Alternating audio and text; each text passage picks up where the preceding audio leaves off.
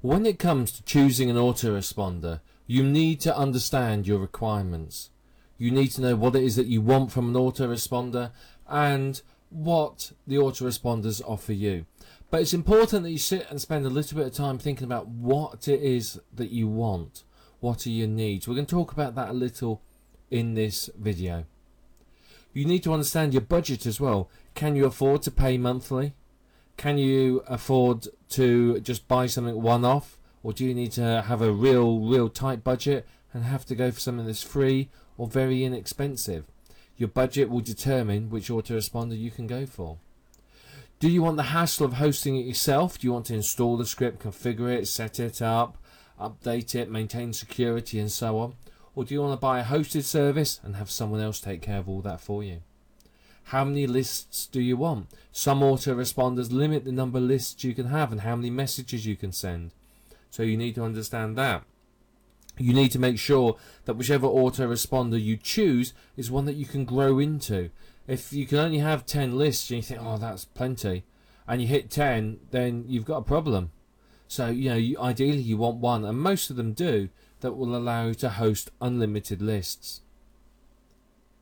What you need to do is look at the different services, look at the features of them, compare them to what you want, and then decide which autoresponder to go for from that. Now, Aweber is probably one of the most popular, though GetResponse and Wizard Autoresponder are also very popular. GetResponse is well established. Wizard Autoresponder is relatively new to the scene, but is receiving some very good reviews and is very popular with its customers. There are many others, such as Infusionsoft, iContact and Constant Contact. These are more business orientated and high end. They offer in-depth reporting, segmentation of lists and so on and so forth. It's where Aweber feels that it is heading.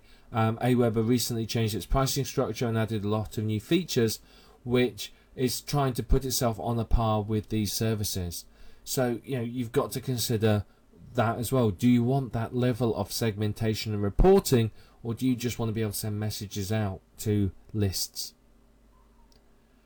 Now, hosting versus hosted. Now, typically, if you're hosting your own, you pay a one-off fee. You buy a script for $100, $200, $500, whatever it might be.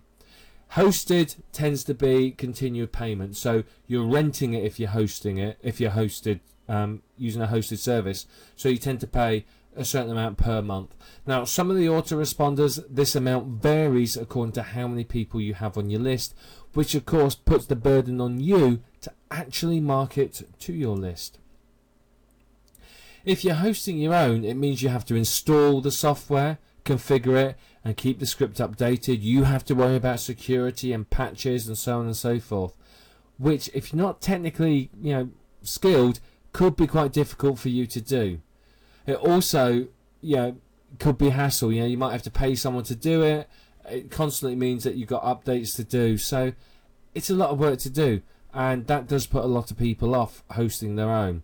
It's simply the work involved, particularly with applying patches, and some of the autoresponders that you buy say, right, you can have this version, then they release a new version 6 months later and say, if you want to upgrade, it's another $100. So they get you like that. So it can be an issue, but then if you don't need the upgraded features, you don't need to upgrade, do you? Now, a hosted service will usually provide a better delivery rate, simply because companies like Aweber and GetResponse work with the big email giants like Gmail, Hotmail, AOL, Yahoo and so forth, and have very strict rules about what can be sent out and how it's sent out and so on, which means that they don't have a problem. The hosted companies have people working to make sure that the domains aren't spoofed and so on and so forth. If you're hosting your own, I used to host my own autoresponder, and I just got flooded with junk messages. People obviously realised, spammers obviously realised, and what I found is I was getting, there was messages being sent out from my domain name, from all over the place, and my domain name, before I knew it, had become blacklisted by a lot of companies, and was messages were just going into the junk folder. So it's a really serious problem. So you do have to consider that And bear in mind that the hosted service will spend much more time ensuring that their service is spam free. And basically, the higher the delivery rate, the higher the open rate, the higher your earnings. If your messages aren't getting through and they're getting lost in the junk or spam folders, that's bad news. That's your earnings going down the pan. Hosting your own, you do run the risk of having your domain blacklisted. I imagine there's some ways around it. I mean, I'm pretty technically competent. I know what I'm doing. I know my way around the server and the script. But I couldn't, even with my web host's help, I was struggling to stop the spoofing of my domain name. There's very little I could do. So, as I said, my domain was very soon blacklisted. And in the end, I let the domain expire because it was useless to me, because it was so damaged by the spammers.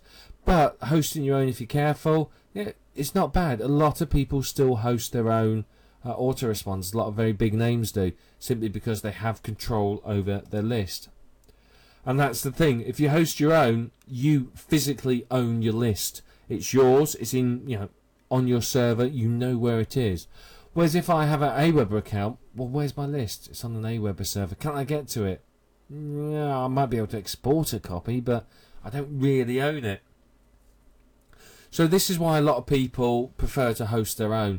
They've got complete control. They can do what they want. They're not beholden to the autoresponder company and having to do exactly what they want. And obviously that suits some people who perhaps want to enter a slightly grey shade in their emailing. Particularly if, for example, you may want to run single opt-in because you get more people on your list because you don't have the issues with double opt-in messages not being clicked on or delivered. But your autoresponder service won't allow you, so you may end up hosting your own, so you can do that. But again, it's up to you which way you go.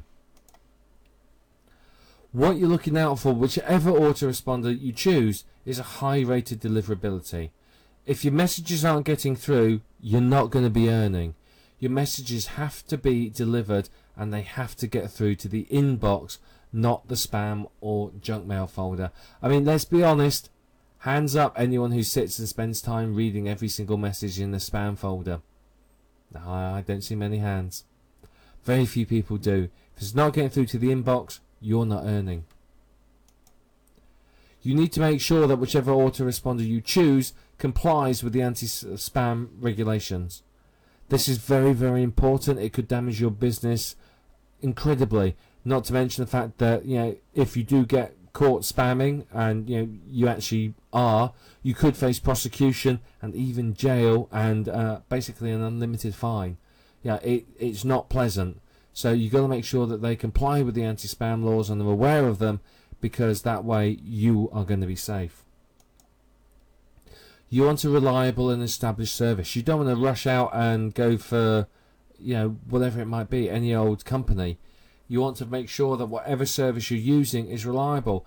An autoresponder is usually for life, to be perfectly honest. Once you have one, it's a nightmare to move your autoresponder. If most autoresponder hosted services, for example, will insist that your leads opt back into your mailing list when they import it. They have to protect themselves against spam laws and people who harvest email addresses.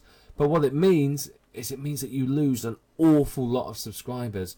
I've known people with 20,000 on their list, and they've moved and they've lost loads of people. I mean, I was hosting my own script for some time, and as I said to you, my domain name ended up getting blacklisted and completely ruined by spammers. So I thought, right, I'm going to have to move to my a hosted service. I want that reliability. I want that deliverability. So I did, and my list, I had almost 10,000 people on my list at the time. I thought, right, I'm going to get them all. I'll message them 2 or 3 times. I'll get them to subscribe to my new list so that I can market to them from my hosted service. And out of 10,000 people, only about 150 reconfirmed their email address. So effectively, by moving, I lost almost 10,000 subscribers. Took me a year and a half to build that many up. So you've got to be careful. You don't want to be shifting around autoresponders every few days, every year or so, because you're going to end up losing a lot of subscribers. You need to understand who owns the list and whether you can export it if it's a hosted service. Exporting the list means that if the worst happens, you can then load it onto your own service and you still have your list and you can still mail to them. A lot of marketers will do that. They'll take their lists and they have their own autoresponder and they put it on their own autoresponder as well, so that they've got them safe in case there's a problem. That's something to consider. You've got to look out for whether it will offer double opt-in or single opt-in. Again, depends on what you want to do with your business. Do you want to go for double opt-in? Do you want to just stick with single opt-in? Double opt-in gives you the protection against the anti-spam laws. Single opt-in gives you an awful lot more subscribers. You want something that's easy to use. You don't want a script that you look at and it confuses you and it's counterintuitive. It's got to be something that's very, very easy for you to use. And something that's easy for people to unsubscribe from. You want something that allows you to put that, like a signature at the bottom, so you can put your contact details in compliance with the spam laws and so on.